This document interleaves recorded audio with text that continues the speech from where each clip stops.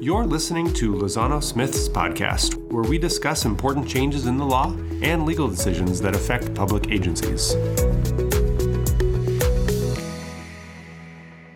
Welcome, and thank you for joining us today. I'm your host, Devin Lincoln, and I'm an attorney in Lozano Smith's Monterey office. Our topic today is religion in the schools, and I've got the perfect team to discuss this hot-button issue. First, I want to introduce podcast veteran Josh Whiteside. Regular listeners to this podcast will remember Josh from earlier episodes, and you'll know how interesting and informative he can be to listen to. So Josh, can you introduce yourself? Thank you, Devin. It's nice to be back. It's great to see the success of the podcast since we first began a year ago. So I'm Josh Whiteside, an associate in the Fresno office. I've been with the firm for about 3 years, practicing for close to 6. Specializing in student free speech and staff free speech matters, as well as some board governance and board member speech. Great. Thanks, Josh. So now I want to introduce the man who puts the Smith in Lozano Smith, Mike Smith. Mike, it's a pleasure to have you join us today on your first, but hopefully not last, appearance on the podcast. Can you give us a quick intro? Good morning. It's great to be part of today's discussion. So my name is Mike Smith. I am a partner with Lozano Smith. I work out of our Fresno office. I've been representing school districts for about 38 years now, and I love talking about First Amendment issues, free speech, establishment of religion, and so forth. So excited to be part of this discussion about religion in the schools today. So let's start with a legal perspective because we're lawyers. Mike, issues in school about religion in school are governed by the First Amendment. We all know that. So tell us generally what guidance the First Amendment provides regarding religion in school. Well, this can be a complicated topic. So we, in the First Amendment, of course, we have the 5 freedoms. 3 of those 5 freedoms are at issue in this conversation: free speech, free exercise of religion, and the no establishment of religion clause. So we're not really going to be focusing today on the right of citizens to seek redress or petition, or the right to peacefully assemble, the other 2 freedoms that are part of the First Amendment. So our conversation is really trying to balance a student's free speech rights, what are employee free speech rights, and how do we as school districts facilitate the sharing of faith traditions, teaching about religion. How do we facilitate all of that while at the same time not violating the Establishment Clause requirements? Okay. So, when we think about it, if you talk for a second, and maybe that's a way to focus our conversation, let's talk first about a student's rights. Mm-hmm. So students really have very, very broad free speech rights at school, including the free exercise of religion and the right to talk about their faith traditions.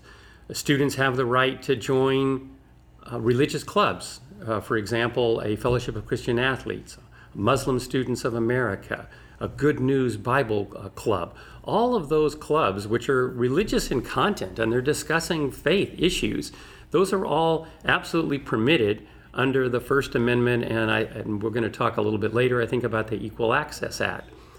Students have the right to talk about religious issues with fellow students.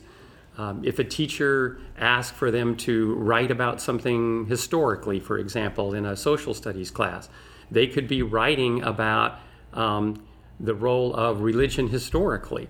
So the idea here is that students can, wear clothes, wear jewelry that expresses their religious faith. They have the right to be excused to attend certain religious traditions and ceremonies. So that free speech, free exercise clause of the First Amendment of the United States Constitution gives students very, very broad rights to share their faith.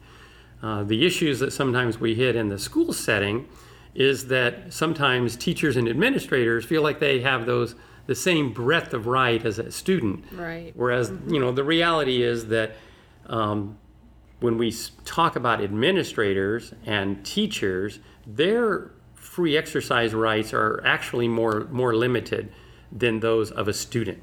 Mm-hmm. The reason for that is that the Establishment Clause requires governmental agencies, including school districts, of course, to be neutral with respect to religion. So the Establishment Clause, the concept here is that we're neither going to promote religion but we're not going to denigrate religion. We're going to allow religious speech, but we're not going to discriminate against speech based on its religious content. Right. So there's a lot of balancing act that goes on there. So one of the hard questions I think that school administrators often face is, when am I speaking as an administrator where I have to be cognizant of Establishment Clause concerns, and when am I speaking as a private citizen? So, for example, if you are a teacher, are you permitted in the staff room and away from students to, talk about your faith tradition or the service that you're going to? Absolutely. Are you permitted to read religious books and so forth? Absolutely. The problem comes when you're speaking to students really during your workday. Okay. When you're communicating with students, whether you're the principal, the vice principal, a district office administrator, or a teacher, at that point in time, you're really representing the government, if you will, and therefore you can't be promoting or denigrating religion. So there's actually a very interesting case that comes out of the Ninth Circuit. It's called the Bremerton case, and in this particular case, it involved a high school football coach. And the football coach was, loved by all of his student athletes. So he was very successful. He was loved by the community, loved by the athletes, and he began a tradition of praying with the students. And then that tradition moved sort of from the locker room prayer out into the 50-yard line. And at the end of the game, student athletes would gather around him and he would lead the students in prayer. That became very controversial.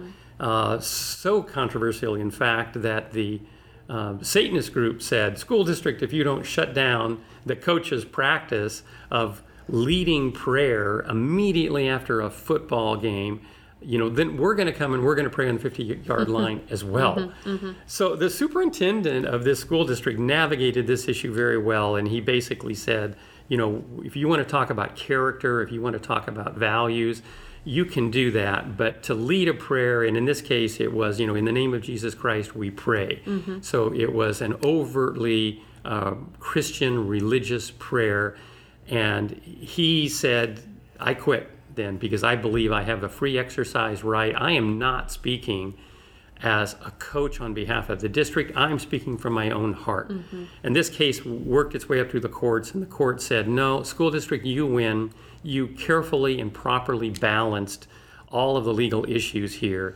And the key holding from that case was that whether you're, again, a coach, a teacher, or administrator, even if it's, technically after school hours, because this was a coach, right, at a football field after school had ended, he was still speaking as a district employee. And therefore, it was employee-based speech that the school district could regulate. Okay. Great. Okay, that's great context. So now I want to sort of drill down on some of the issues. Josh, Mike already referred to this, but can you talk to us about the rules around allowing student clubs, student religious clubs on campus, and I guess in particular what California law says about that issue as well as some of the federal law? Sure. So the Equal Access Act is a federal law that applies to secondary schools.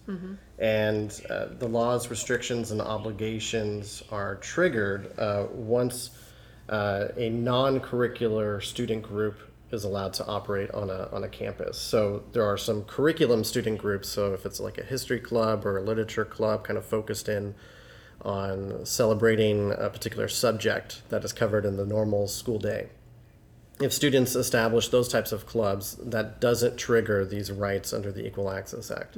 But if it's for a non-curricular student club, so celebrating someone's heritage, someone's political ideology, a hobby, a topic, maybe a job focus. So if it's going to be about computer programming club, something like that. That would be a non-curricular student club, and so a district is required under this law to accord the same access to the facilities during lunchtime for those clubs. They must provide the same access to student religious clubs. Now, these clubs have to be student initiated, so it can't be directed or controlled by an outsider. So some other massive corporation or interest group agency, something like that, can't direct or supervise or lead these discussions. It has to be a student-initiated and student-led student club. Those are what is allowed on our campuses. Okay. And in regards to your question about state law, the Equal Access Act is actually silent on its applicability to junior high schools, but we can infer from the Education Code and its definition about secondary schools to include junior high schools. And there are various laws that are contained within the Education Code that talk about non-discrimination towards religion and anti-religion. So this would include atheist clubs would also be allowed on campus. And so it essentially requires the district to allow for those clubs to continue to meet on campus in the same fashion that any other non-curricular student club is able to meet. Okay. It just has to be during non-instructional time, can't be disruptive, and the speech, you can't necessarily limit what it is that is talked about in those settings unless it's going to be, there's going to be some other speech restriction on it that's set by the Supreme Court or set by law. Okay, interesting. One comment I might add here, too, is that these same principles of the Equal Access Act that Josh just talked about have really been incorporated through various court decisions with good news clubs. So typically speaking, an elementary school might have a good news club, which is typically a Christian-oriented reading of the Bible, singing songs, and so forth. And the same principles that apply to the Equal Access Act in grades 7 to 12 really apply via the First Amendment to the elementary grade levels.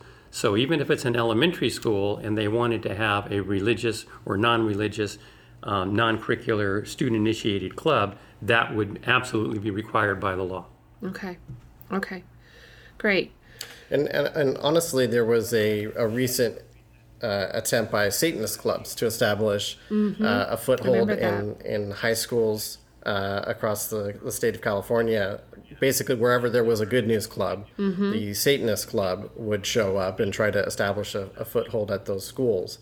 And so similarly, this particular Satanist club that was being established was not actually based on a religion or celebration of Satan, but I think they wanted to promote math and good eating or something like that. It was more of a non-religious based club, but they were using the term Satanist as a way to kind of goad or to try to create controversy and try to catch administrators napping and maybe making the wrong decision just simply because of past societal interpretations of Satanism, as well as a rejection of that by a lot of people in our society throughout history. Right. So they were kind of pushing the button, it's important to remember to stay neutral with regards to whether it is a different religion, an anti-religion, an atheist group. It doesn't matter.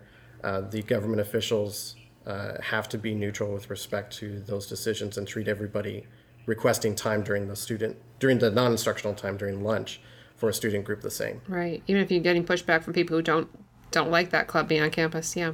Well, and it's interesting, too, because, probably the fastest growing religious group in the United States is those that have no identification with any religious organization, the none of the above, not none as in N-U-N, although we appreciate nuns, too, but the N-O-N-E, that, is the fastest growing group really in the United States. And many of those folks would call themselves perhaps spiritual, but not religious. Right, I was just thinking and that's playing out on our campuses as well.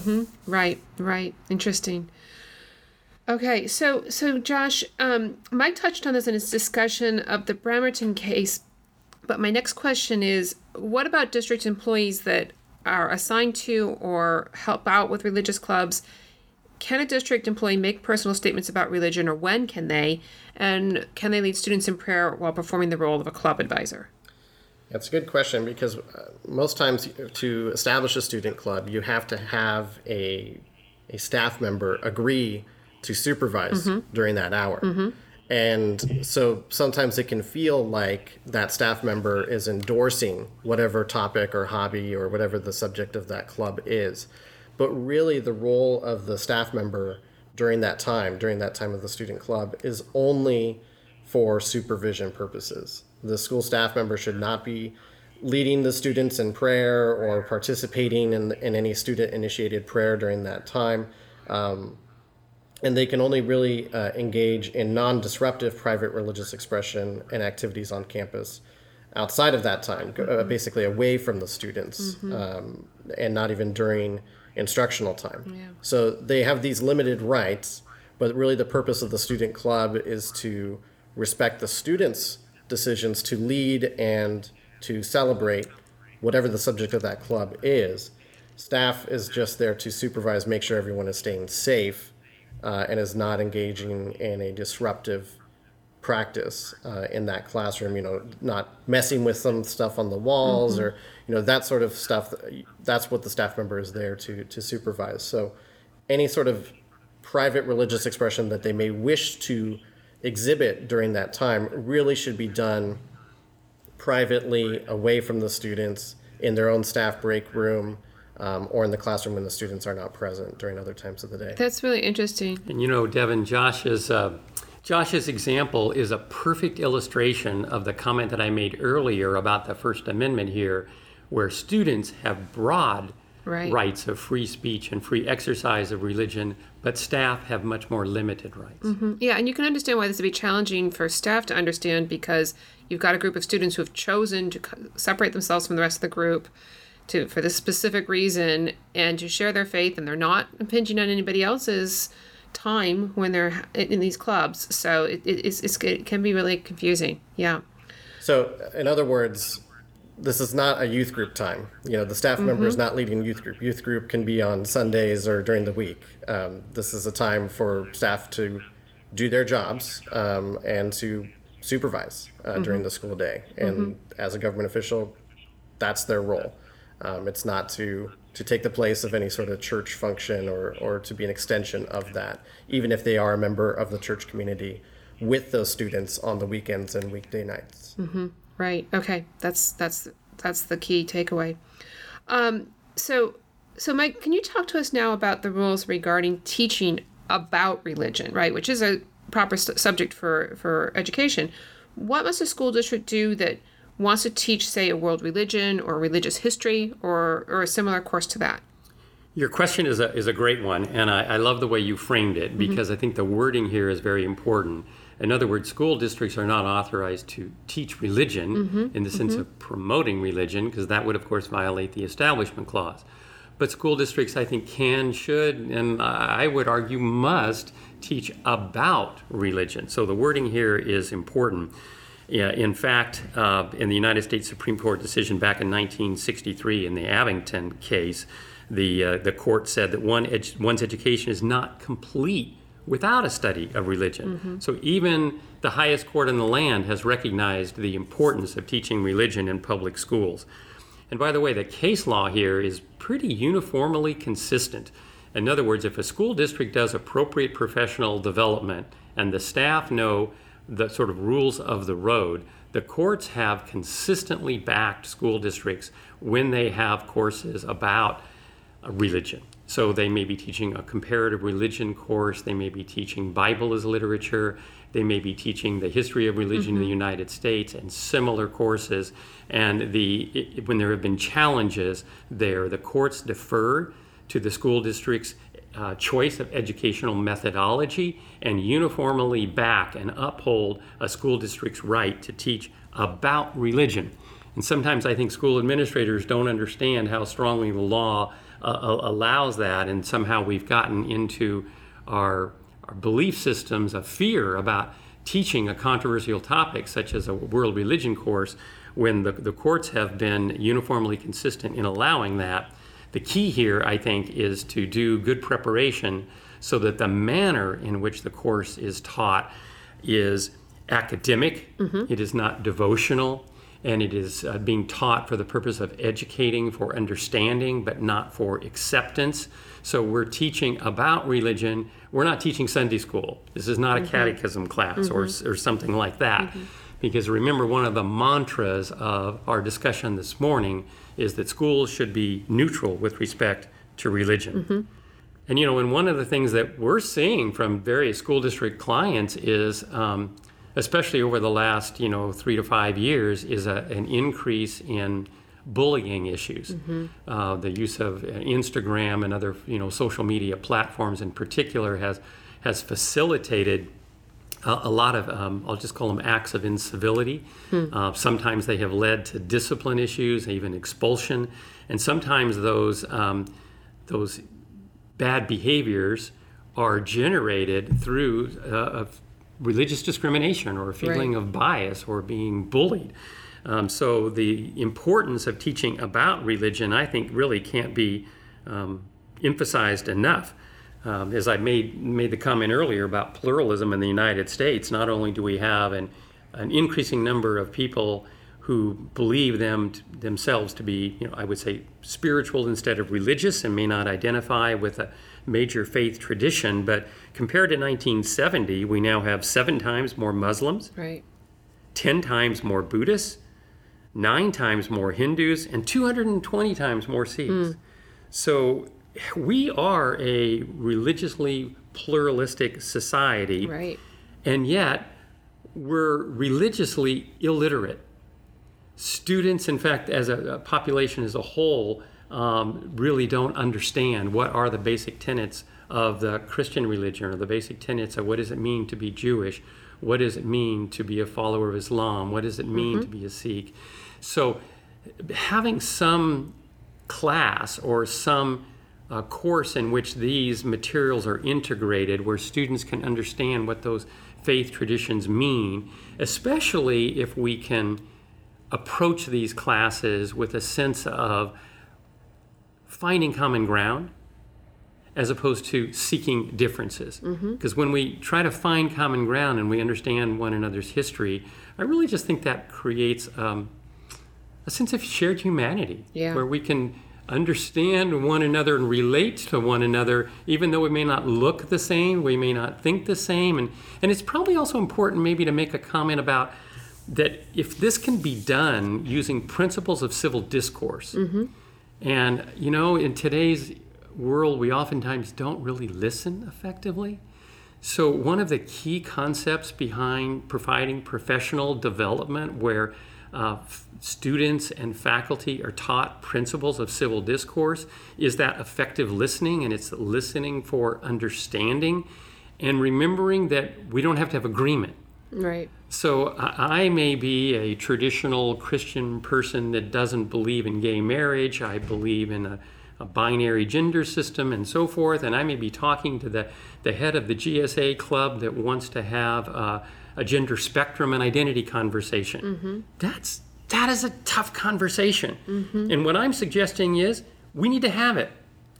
We need to have schools that are willing to create safe places for schools to teach about religion and to have these hard conversations, because it's going to be the only way in which we really, as school districts, educate our kids to be effectively connecting to a democratic society.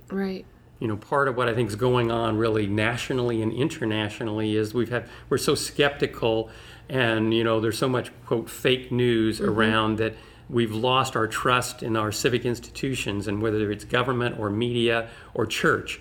And so I just think it's critically important for our school districts, as we seek not only to teach kids how to learn, but we need to seek to teach kids how to relate to one another and how to participate effectively in democracy. I think it's that fundamental. But Mike, we're lawyers. We're supposed to be advising against, incurring liability and all this, and teaching about religion in the classroom. Isn't that going to lead to more parent challenges and more concerns that they're teaching religion in the classroom? I mean, is there any way that this has been done effectively, or that there's curriculum available or anything like that right now? And before you answer that question, Mike, can I add to it? Because what I'm thinking about when I listen to you is, what about students who might be members of religious minorities, or, in your example, LGBTQ individuals who feel uncomfortable having a conversation with somebody who challenges, the very tenets of their belief system? How do we bridge those gaps? Okay, so Josh, you've asked a great question, and obviously this is sensitive ground that we're plowing here. So I would absolutely advise a school district, I would encourage them to think about having a world religion class, a comparative religion class, a religion history class, and so forth, for the reasons that I've articulated. But it takes a lot of preparation, and perhaps more than a traditional course here. So one of the nonprofit organizations, for example, that we have connected many of our school district clients to is the Religious Liberty Center that operates out of the museum in Washington, D.C. They are a nationally well-respected organization that is non-secular, nonprofit, and they have put together professional development modules for school districts. For example, if I'm going to be a teacher of a world religion course, so that I can go and be trained about how to do that effectively, there is curriculum available that has been recognized, and by I mean all faith traditions, whether we're talking about the Baptist or the Methodist or the Islamic Cultural Center or the Jewish Synagogue, and these are national organizations that have looked at curriculum and have endorsed the teaching methodologies and the curriculum that have been put together by organizations such as the Religious Liberty Center in Washington, D.C. In fact, we have a couple of clients that are using their staff to come train their teachers on principles of civil discourse. So these are hard topics, again, but the goal isn't to reach agreement. The goal isn't to convert somebody into my way of thinking. The goal is to create that safe place. So it might be in an elementary school homeroom. It could be in a high school setting in an advisory period that's conducted at the first period. It might be that we're training all of our staff on how to handle these sensitive conversations. Because the truth is, these conversations are occurring right now. The incidents of controversy on our campus, they're already happening. The question is whether a school district is going to proactively prepare themselves through professional development. When I use the word professional development, I mean not only with staff, but one of the concepts that one of our clients has articulated is he is going to be looking to create professional development days for students. So students are going to be released early, and there will be a 3 or 4 hour session 4 times a year for students to be able to come in and have professional development so they can understand what are the principles of civil discourse. And the topic may not always be religious. It may be issues of race or other issues Politics. that go to the idea of creating the inclusive school environment. So I think that your point, Josh, is really well taken, that school districts need to be trained in how to do these courses.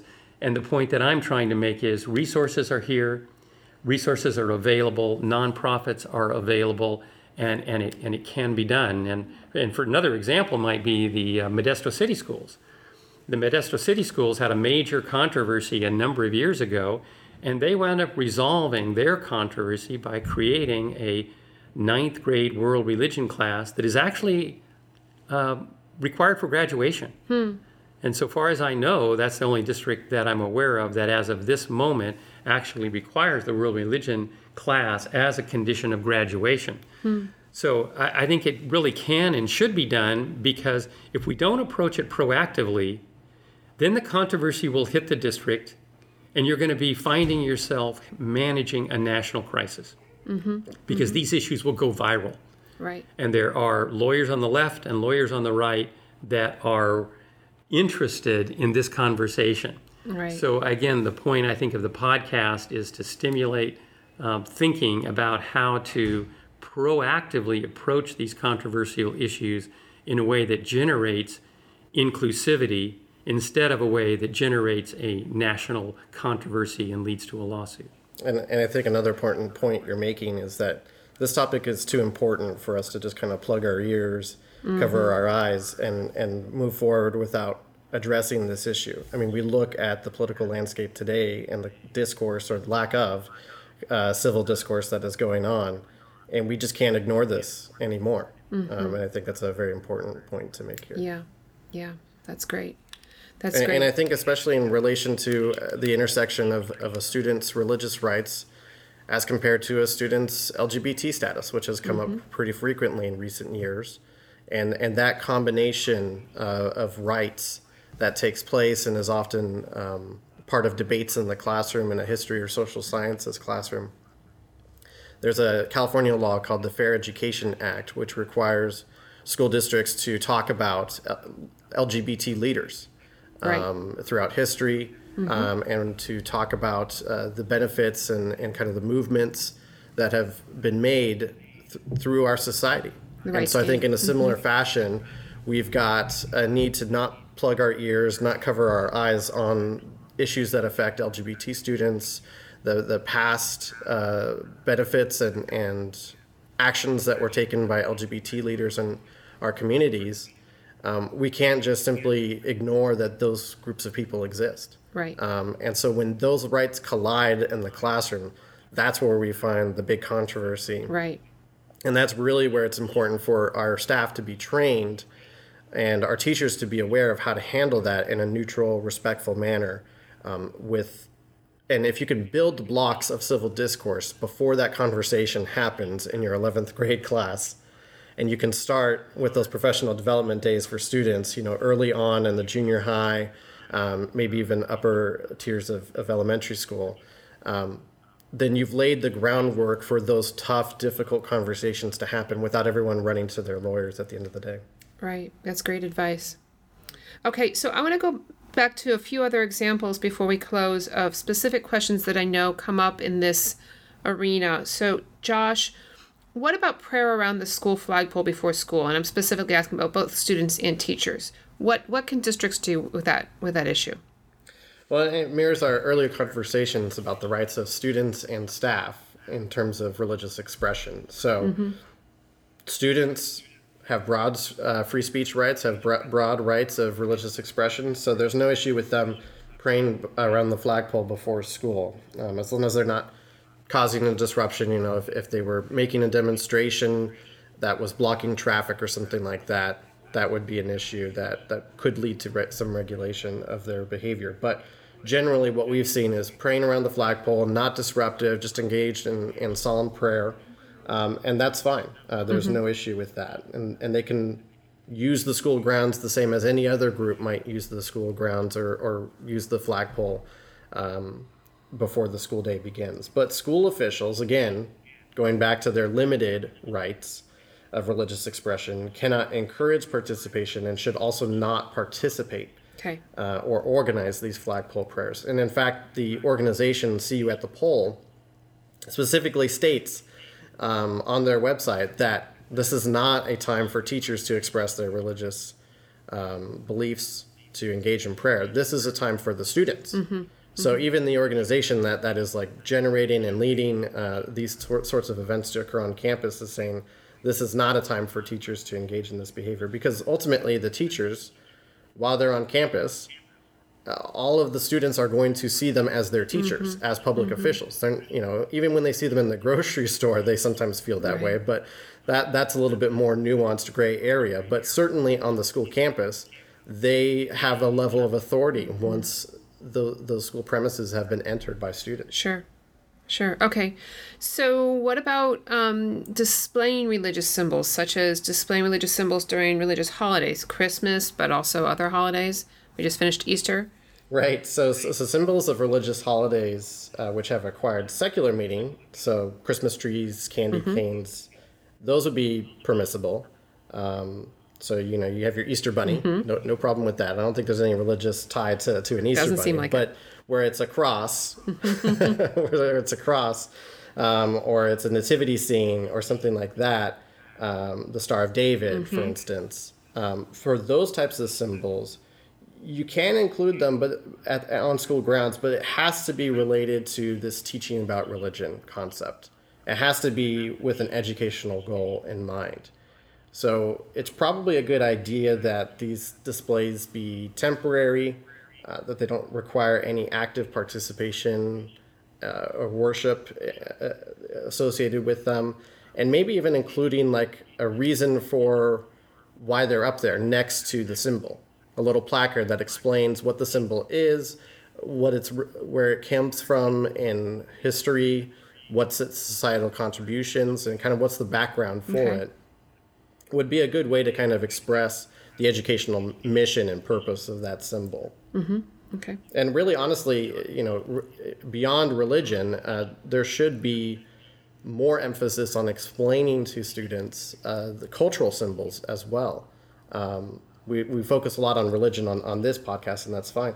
But culturally, there are some aspects of our state and our country that don't understand different cultural symbols that are out there that mean something to a very small number of kids on our campuses. And so respecting them, who are inundated with the majority symbols that we just are constantly inundated through social media, through TV, through other forms of entertainment, they may not be presented with anything related to Kwanzaa, for instance. They may not be aware of any sort of ethnic symbols or cultural symbols of importance that they might otherwise see. So, Native American eagle feathers has been a hot topic recently. And so, especially in regards to graduation, I was going to ask there's actually a new next. law. AB 1248 just got passed, and it was made effective January 1 of this year, which requires that if a student is wearing a Native American eagle feather or some other tribal regalia or recognized object of religious or cultural significance, they can wear that as an adornment at school graduation ceremonies. So any sort of adornment, so something worn with, not replacing the cap and gown, but attached to the cap and gown, affixed to the regular gown, or hanging over the gown as a necklace or something like that. That's something that students now have a right to wear. Okay. Now, that being said, like I think I've repeated a few times, again, this all comes down to the idea of what can be regulated. At what point does the importance of these religious or cultural ideas, when can they be restricted? And it really comes down to non-discriminatory reasons, such as a disruption, when it's going to cause a disruption, a substantial disruption or interference with the graduation ceremony. And that's going to be a case-by-case, very individualized sort of basis. And that's where we would recommend, if something like that is occurring, you get a hold of us, or you get a hold of a superintendent or someone high up in your organization to really evaluate whether or not you really want to make the call to regulate that sort of speech, that sort of expression being communicated. Okay. So I want to move towards wrapping up our discussion and delivering some big picture thoughts, but I want to ask one more specific question, Josh, which is, what are you seeing in terms of ideas that school districts have developed to become more inclusive and to address issues, say, of religious discrimination in school, which we've talked about a little bit here? Yeah, so in addition to the kind of world religions class and the student professional development days that Mike has mentioned, we've seen a focus on, especially in terms of developing a school district's LCAP, the Local Control Accountability Plan, and establishing these issues of how we're going to address school climate. A focus on getting stakeholder input, stakeholder involvement. And that's not just your board members and their friends, and it's not just the advocacy groups and the parent PTA, the unions that are already have a lot of stake in the school and have a lot of opinions to provide to the board during LCAP development time. But it means reaching out to those parents who are not engaged, reaching out to the students and involving the students in your LCAP development process.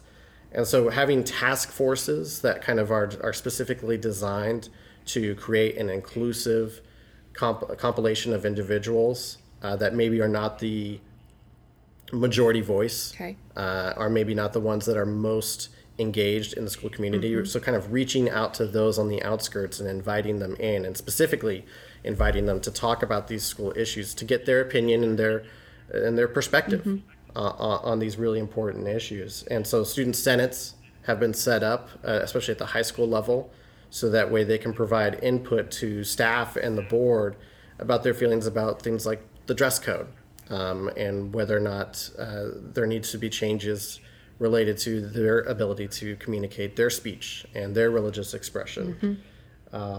There's also been discussion about structuring controversial discussions into existing curriculum.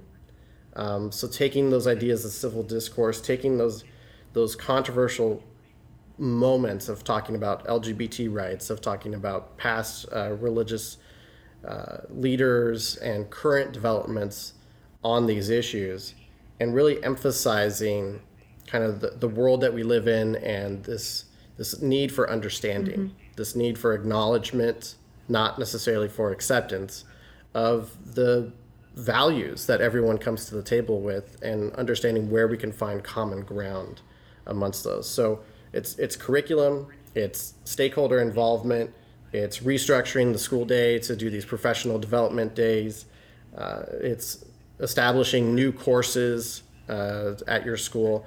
There's a variety of different creative ways that are available to address this very important topic. Right. Okay, great.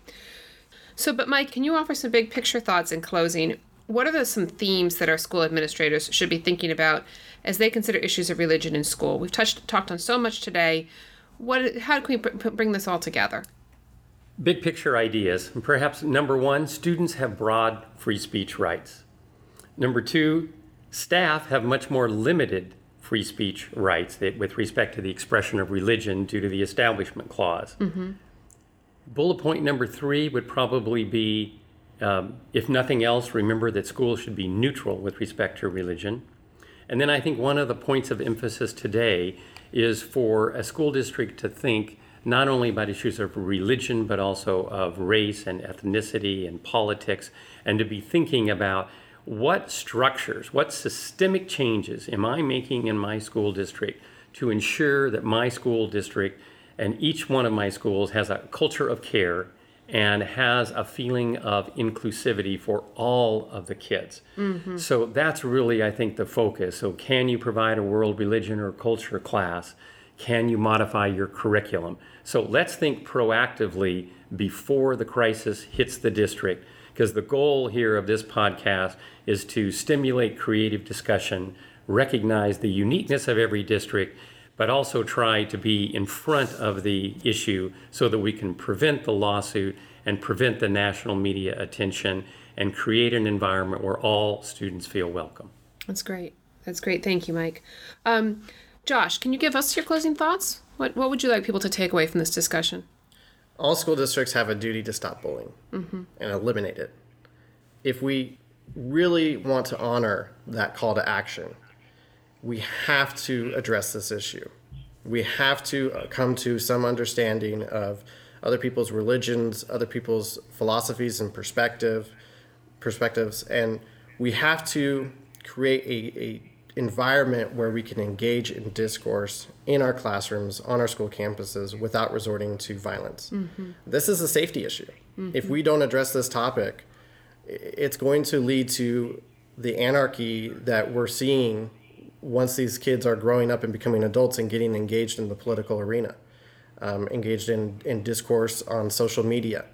And so we have to address this as schools. If we don't do that, then we're failing this duty to protect our students. You've made it very clear that this issue couldn't be more important. So thank you both. Thank you to our listeners for tuning in to Lozano Smith's podcast today. We encourage you to visit our podcast page at lozanosmith.com/podcast to find links and additional details on some of the topics we discussed today, particularly more information about the seminar. Also, make sure to subscribe to our podcast so you don't miss an episode. Thanks, everybody. If you have any questions about this topic, please contact the hosts of this episode or an attorney at any of our 8 offices throughout California. Be sure to subscribe to our podcast on iTunes, Google Podcasts, Spotify, or wherever you get your podcasts. As the information contained in this podcast is necessarily general, its application to a particular set of facts and circumstances may vary. For this reason, this podcast does not constitute legal advice. We recommend that you consult with your counsel prior to acting on the information you heard.